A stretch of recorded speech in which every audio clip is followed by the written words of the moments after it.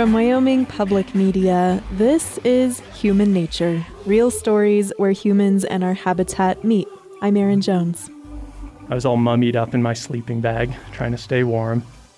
At some point in the night, I was awoken by the sound of footsteps in the snow. It's that time of year when we push against all that's human and natural to find the things that are in between, the unknowable things, the dark things, the things under the bed that come out when you switch off the lamp. In the regular world, people don't talk to you about ghosts and demons and the lingering supernatural, but here, on this creepy annual Human Nature tradition, we never have a shortage of people who found the inexplicable in between. It's out there, y'all, and some people go out to find it on purpose, like Eric Krasanik and Lisa Lucas. There's this thing about living in central Wisconsin or even northern Wisconsin where you're surrounded by woods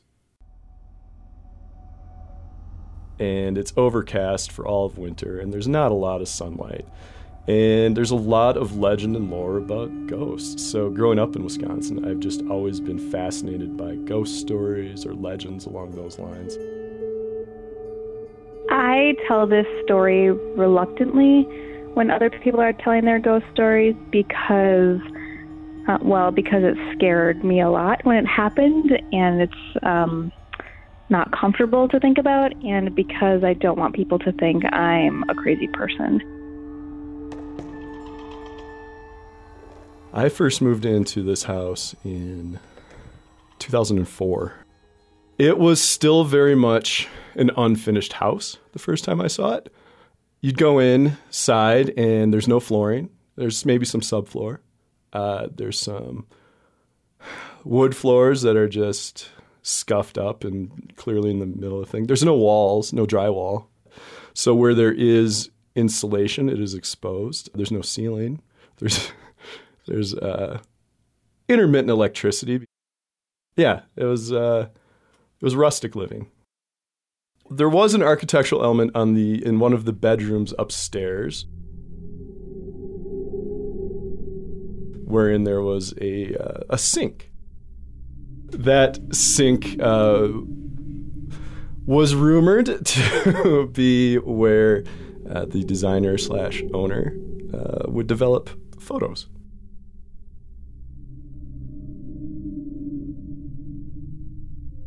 So I became interested in the history of the house because it turns out moving into this house in the community, you mention it to people, they know the house.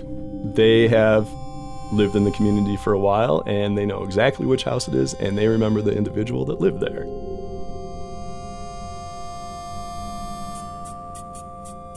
And the story behind the house was that there was a man named John Pliska who a couple decades earlier had this girlfriend from the next town that he was crazy in love with and built this house to propose to her with. So he built this house and then he asked her to marry him and she said no. And she ran off with another man. So John Pliska just became this very angry, very bitter man. He had a nickname. Some people called him Junkman John because he worked on small appliances in the community. That was kind of how he made his money. He would fix things that were wrong in houses around town, try to work out payment with them. And if they couldn't, the legend goes, he would offer to take pictures of, in lieu of payment, of the housewife that maybe needed the work done. And that apparently is what the darkroom was used for, was developing some of these photos. You're saying like lewd pictures of housewives when they couldn't pay? Yes, that is apparently the predominant rumor around town. Because he did all these types of small appliance repair and different kind of handiwork. He would, I guess, take a lot of the old stuff and just leave it in the yard for parts if he needed it. He started getting fines from the city that he needed to clean up his property, and he wouldn't pay them. And he actually took the city to court and fought that it was his First Amendment right, a freedom of speech, to do whatever he wanted with his lawn and his property. And apparently he won and was able to get a lot of those fines dismissed. He was kind of known as like this cranky old man. He believed that the city was fascist. And so in protest, every 4th of July, he would he would hang up, not an American flag, but a Nazi flag on the front of the house as a protest to the city. Yeah, so it was a very famous house in town. One issue was, though, he didn't pay his property taxes, and that is ultimately what the city used to repossess his house and take it away. As the story goes, one day, I guess he just couldn't take it anymore. Apparently, John believed that if he could not have his house, no one should be able to have his house. And Brett actually talked to a firefighter that responded that day in a bar once. And he said he remembers seeing John walking from his parents' house to the house that morning with a big canister of gasoline he was walking and carrying. And he stood in the kitchen and lit the house on fire. He poured gasoline down on the first floor and started the fire, and then proceeded to the second floor to pour gasoline and start the fire. Which, I'm not an arsonist, I don't claim to be, is, I believe, counterintuitive to what you should do in safe arson.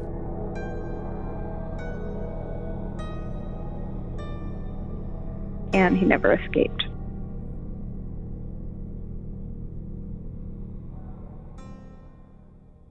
A couple of years later, my friend Brett bought the house. So we needed a place to stay. Brett's girlfriend at the time, Laura, had an instance where she was walking up that stairway that I had mentioned, and she was alone in the house, and she felt someone grab her ass. Like, quite clearly felt a hand grab her butt. She had lived in there and kind of knew all the stories and everything, and she was like, I think she said, she shouted out, "God damn it, John, stop it. Don't touch me. Knock it off, you creepy old bastard," or something like that. And that was it. Like, there was kind of this joking thing, like we lived in a haunted house and ultimately felt kind of innocuous or something along those lines. We had another female roommate one time, Amber, and she had things where she'd like feel like she saw someone walk by, a reflection in the window, but there was no one else in the house. Or she'd be upstairs watching TV and like hear someone moving stuff around downstairs and come down and no one else is in the house. As I got into this house and its legend and lore, and I became really kind of obsessed with this individual, and I was just fascinated by all these different things in his life and how he became kind of a living legend or punchline in the community. I became really interested in maybe what his motivations were or what happened to him, what was his family. And so I was in this creative writing class in undergrad, and I became interested in writing a story about him and the house. And so as part of it, I decided to reach out and try to find his family members. And I found that he had a brother, called the number in the phone book. And during this, I was doing the research, and I realized that the anniversary of his death, was coming up. But I think it was a 4-year anniversary of when John Pliska had died. We were trying to figure out what to do with it because John Pliska had kind of become like this legend in our minds at that point. So I don't remember who suggested it, but somehow we got this notion that we should get a Ouija board and try to call John Pliska to us. I've always been good at ideas, so it was mine. Every good story has a Ouija board in it, right? So we got the Ouija board, and we were in the bedroom. It was me and Eric in the bedroom, and I was kind of just like teasing him at this point. I was like, oh, we're going to see John Pliska. I can't wait. I've heard so much about him. We were just up in my room, only people in the house, and we're like, it's dark. Eric started to get really freaked out by just like the notion of it. And he was like, we have to stop. I'm super freaked out about doing this. I had just gotten the Ouija board out. I was like, no, we're going to do it. We're going to do it. And I was kind of just egging him on. Maybe, we don't have to do this. We don't have to do the Ouija board tonight. This, it was kind of a stupid idea. Ouija boards are dumb anyway, kind of thing. Like, he just looked really pale and he looked really nervous. And so I said, okay, we won't do it. We'll put it back. So we ended up not doing that. And then so I put the Ouija board away, and then we had decided to just lay down and take a nap.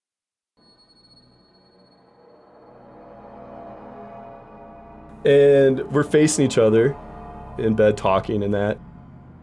And I don't know, we're talking about what we're going to do tomorrow or something like that. We were talking about John Pliska and, what it was like when he died.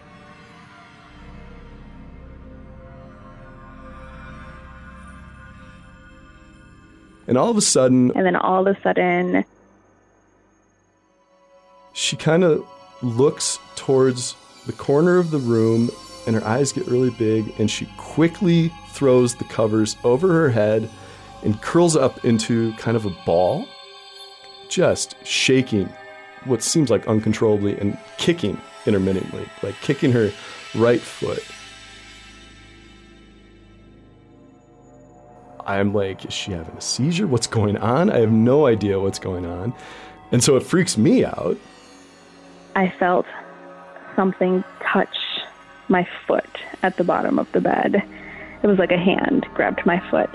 And I looked up, and there was an old man standing at the edge of the bed with a very weird smile on his face.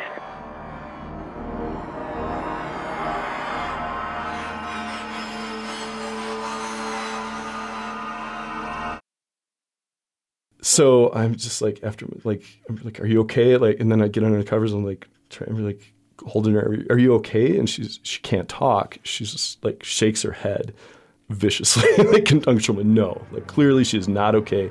And all while she's still shaking, but also like kicking every once in a while. I remember my blood just chilling. It was like ice cold. Okay, well, should we go? And she nods, very emphatically that, yes, we should go. And I was like, okay, we'll go to your place. Count of 3. We'll get out of the bed and go downstairs to your car, and we will go. And so 1, 2, 3, get out. I jumped up. I didn't say a word. I jumped up, and I ran out of the house as fast as I could. And I noticed while getting out of the bed that I smell like wood smoke, and which was weird because there was no fire.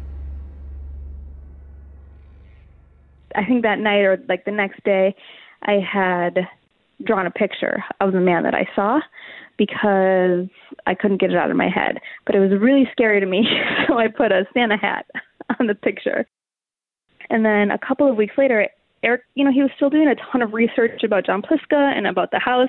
And I think he got in contact with John's sister or something. And his sister had brought a small box of John's stuff, and included was John's license. And we had never seen a picture of John Pliska before. We had no idea what he looked like.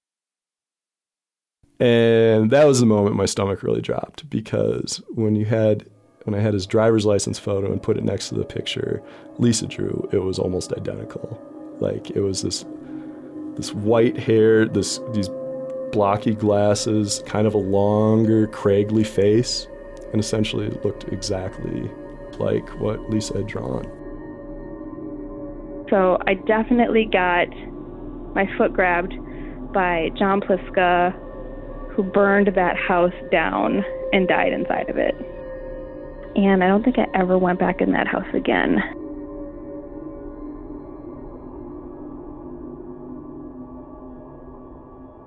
Eric lived in the house for a few more months, during which he and Lisa conducted their relationship entirely at her house. Years later, when he needed a cheap place to stay, Eric moved back in with Brett. By then, the house was more finished, and as far as he knows, the ghost of John Pliska stayed quiet. But whether you seek them out or not, the spirits are all around, even in the remote wilderness. Zach Wallace is a wildlife biologist, and scientists, they don't believe, but that doesn't matter to the ghosts.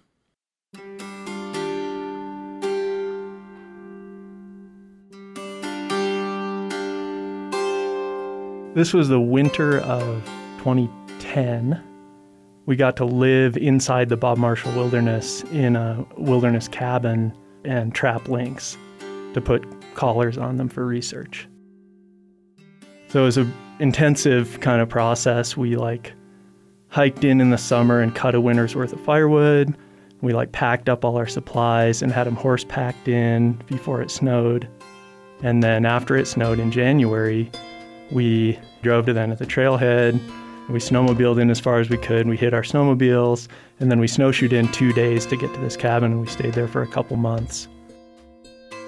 And this was me and my friend Mike, who was my field partner, and he's a really cool guy. He's 30 years older than me, and he's taught me a lot of cool natural history, and he's a great woodsman and outdoors person. So we're in there for 2 months, based out of this cabin. It's at Schaefer Meadows Ranger Station, which is a bustling place in the summer, but nobody's there in the winter. I mean, no one's in the whole wilderness in the winter, and it's one of the biggest wilderness areas in the U.S.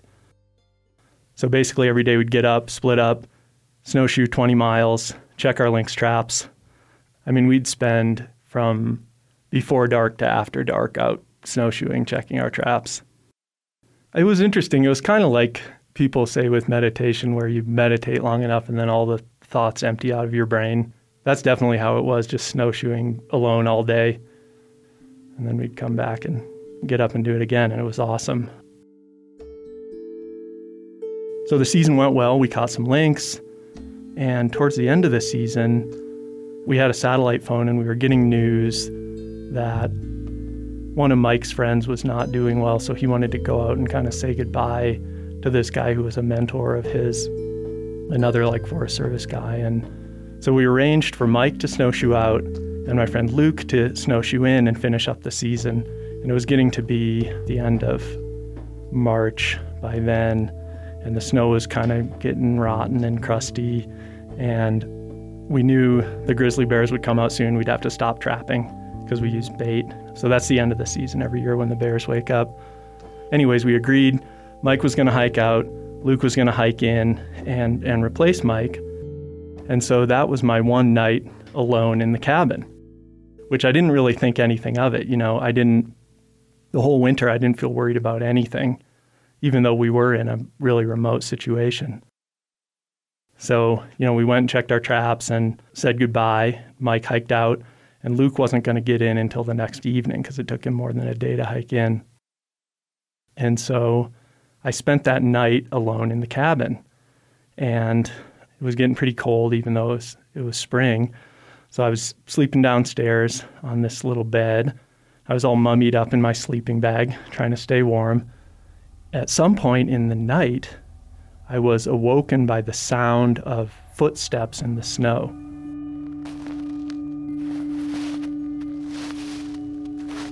And it was getting to be spring, so the snow would kind of melt out with the sun on it every day, and then at night it would still get really cold and a crust would form.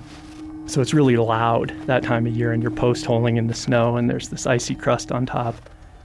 So I was awoken by this slow sound of footsteps. I could hear them from a long ways off because it's dead silent. I heard them slowly approach and then pass the cabin.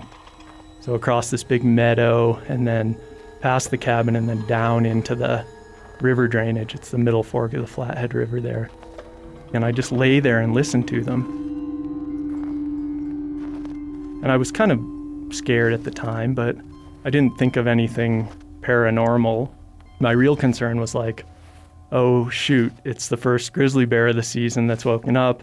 And we've got like pieces of beaver carcasses and snowshoe hares and deer legs out in the yard that we're using to bait our traps. And bear's going to come and get into that and try to get into the cabin. And, so I'm laying there still and waiting for it to go by. And I'm like, okay, good. Coast is clear. It didn't try to break into the cabin. I'm fine.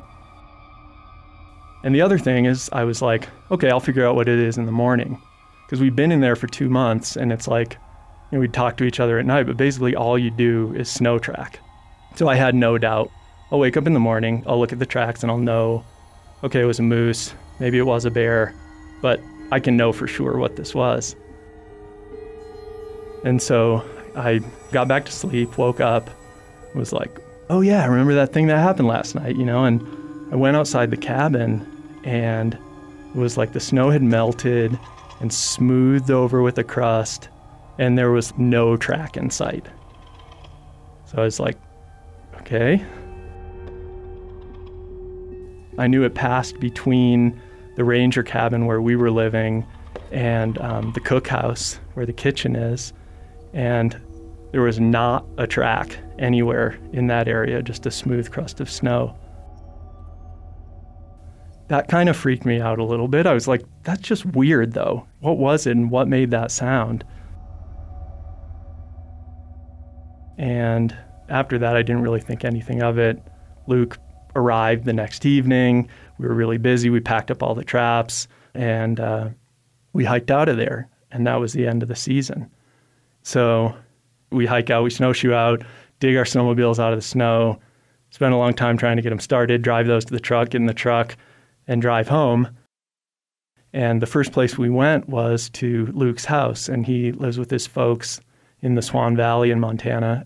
And Luke's a wilderness ranger, and his dad was a wilderness ranger. So we get there, and Steve and Sharon Lamar, that's Luke's folks, made us our first decent meal in months, and we're catching up and joking around. And one of the first things Steve says, Luke's dad, he's like a Western Montana history buff, obsessed with the kind of lore and history of the Forest Service. And he goes, so did you see the ghost of Schaefer Meadows? I was like, what are you talking about? I never heard of anything like that. And then he reaches into his bookshelf and he pulls out this children's book that someone wrote about the ghost of Schaefer Meadows. And the cover of the book is a painting of an apparition walking between the ranger's cabin and the cookhouse. That was when I began to think that maybe I'd had an encounter with the ghost of Schaefer Meadows.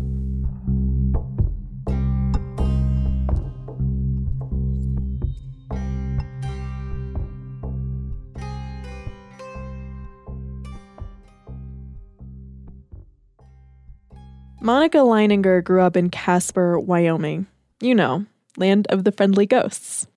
So I had a couple of really young ghost experiences, and one really memorable one was at this house we lived in Casper. And my sister and I were both really young. We were sharing a room at the time. I think I was about 5 and my sister was 7.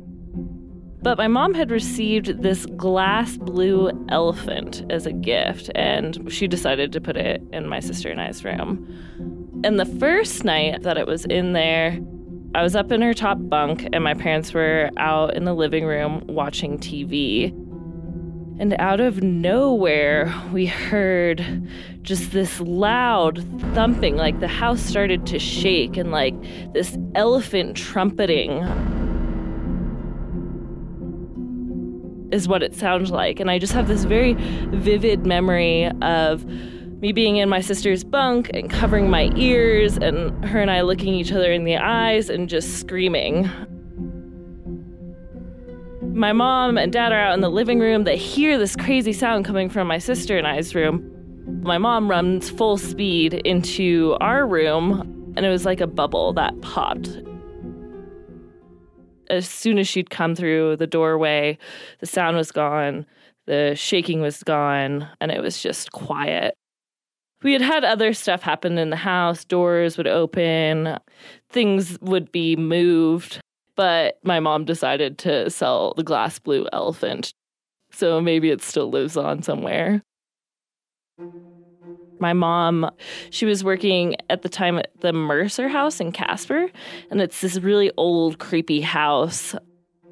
My mom's office was in the upstairs. And we were talking about how the place was haunted.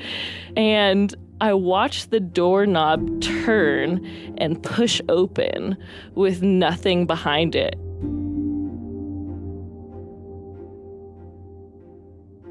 I was just sort of like, hey, Mrs. Mercer, because that's what everyone around the Mercer house would call the ghost. And then in middle school, the Mercer house had 3 different buildings, and I was in the second building, which was empty. I lock up the doors and leave, and right as I'm like 2 steps away from that door, I hear like boom, like a fist on the glass panel above the door. And in the third house, I was walking up the stairs with this kid. And this kid turns around and says to me, "Who's that behind you?"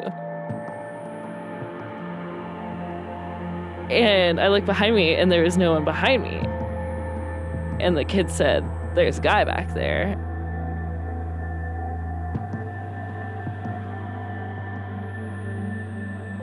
I just had an awareness of ghosts, and that really scared me. And so I think I maybe just wanted to put forth that I wasn't scared of you. Even though you were scared. I was scared, yeah, but I didn't want the ghosts to know that. So I think just the more I could address it, the more I could be aware of it and not let it get to me. And then when she was a teenager, Monica's family moved into a new house. And here, it was like all the ghosts of her childhood crystallized into one.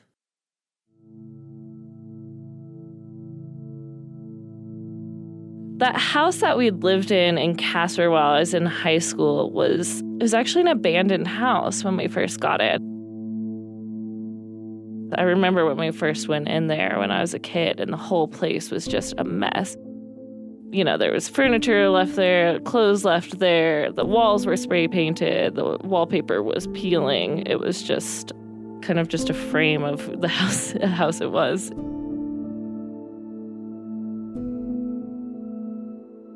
While I was in high school, I was a kid in Casper. I was getting in a fair amount of trouble.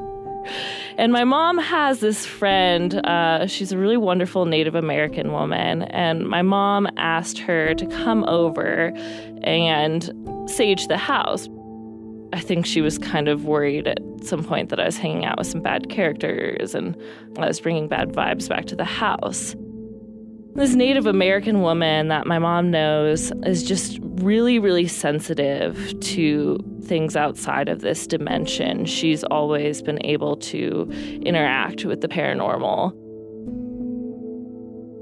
My mom's friend told her that there were no ghosts in the house except for one, and my mom was expecting it to be like in my room.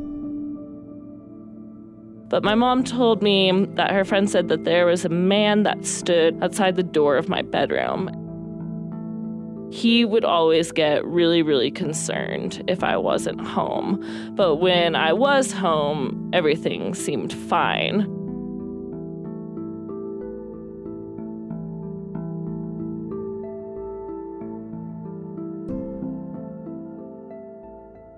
But when Monica moved away for college and she skipped the dorms and moved into a house, the Casper ghost came with her.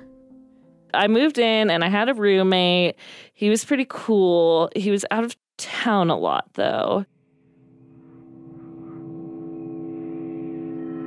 I was still kind of a reckless young teenager. You know, would throw some parties and I would have, some boys over. And I can remember I was up late with this one boy. just sitting on my couch, and it was probably like 3 a.m, 4 a.m. or something. I'd asked him to sing me a song.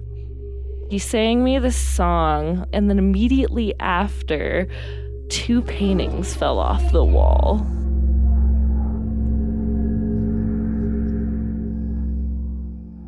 And he was so freaked out by it. And we didn't hang out much again after that. And then this other time, I had this guy over. We're in my room. We were kissing. My roommate was out of town. At the same time, him and I both look up because we see these bright flashing lights at the threshold to my bedroom.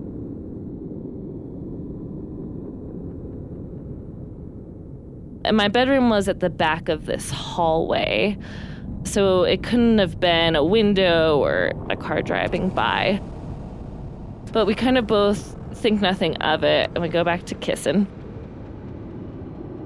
Then we both see it again. At the same time, we both look up. It was like someone was standing at my doorway with 2 LED flashlights, turning them on and off. But when we look up, the lights would be gone.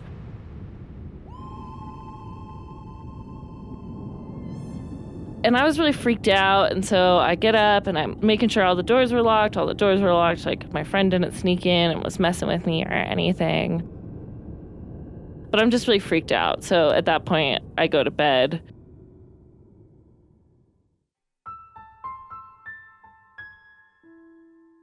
But in the morning, I wake up, and I distinctly remembered turning off all the lights the night before. All the lights are on in my house. The bathroom fan's on, my TV's on. And it was just so strange because once again, my roommate wasn't home, no one was home. And it really freaked me out. These 2 instances reminded me of when I was in Casper in high school, and just that one ghost guy, or whatever we want to call him, that would hang outside my door. So I didn't know if it was related to that.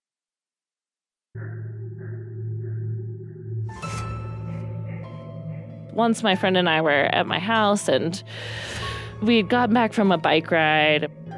We were out sitting on the stoop drinking a beer. There was one light inside the living room that was on. And out of nowhere, we see this like shadow come and block the light that's pouring out onto the stoop from inside the living room. Her and I both look up, and then the light comes back. And it almost felt like whatever was standing there at the door just wanted to be with us, but couldn't come outside the door.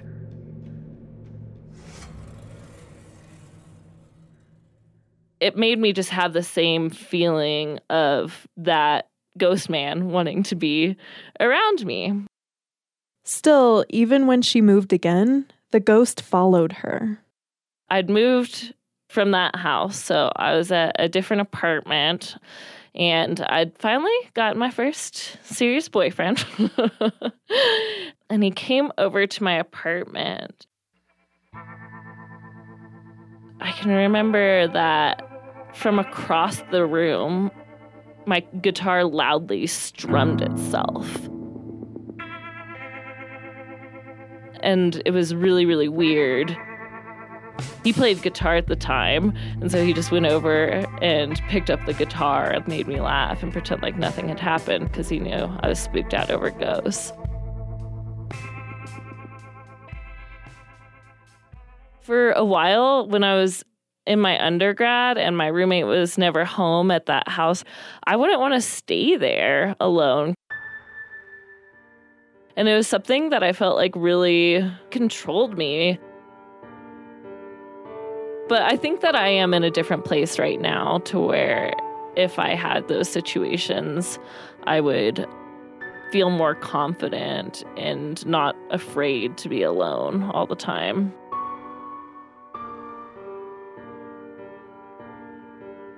You know, you grow up and you feel a lot more secure being alone. So come at me, ghosts. Oh no.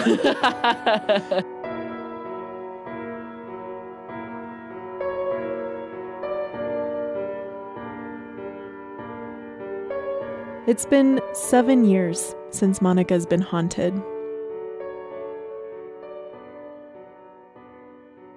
Doing this episode every year has changed how the Human Nature team sees those things that inhabit the in-between.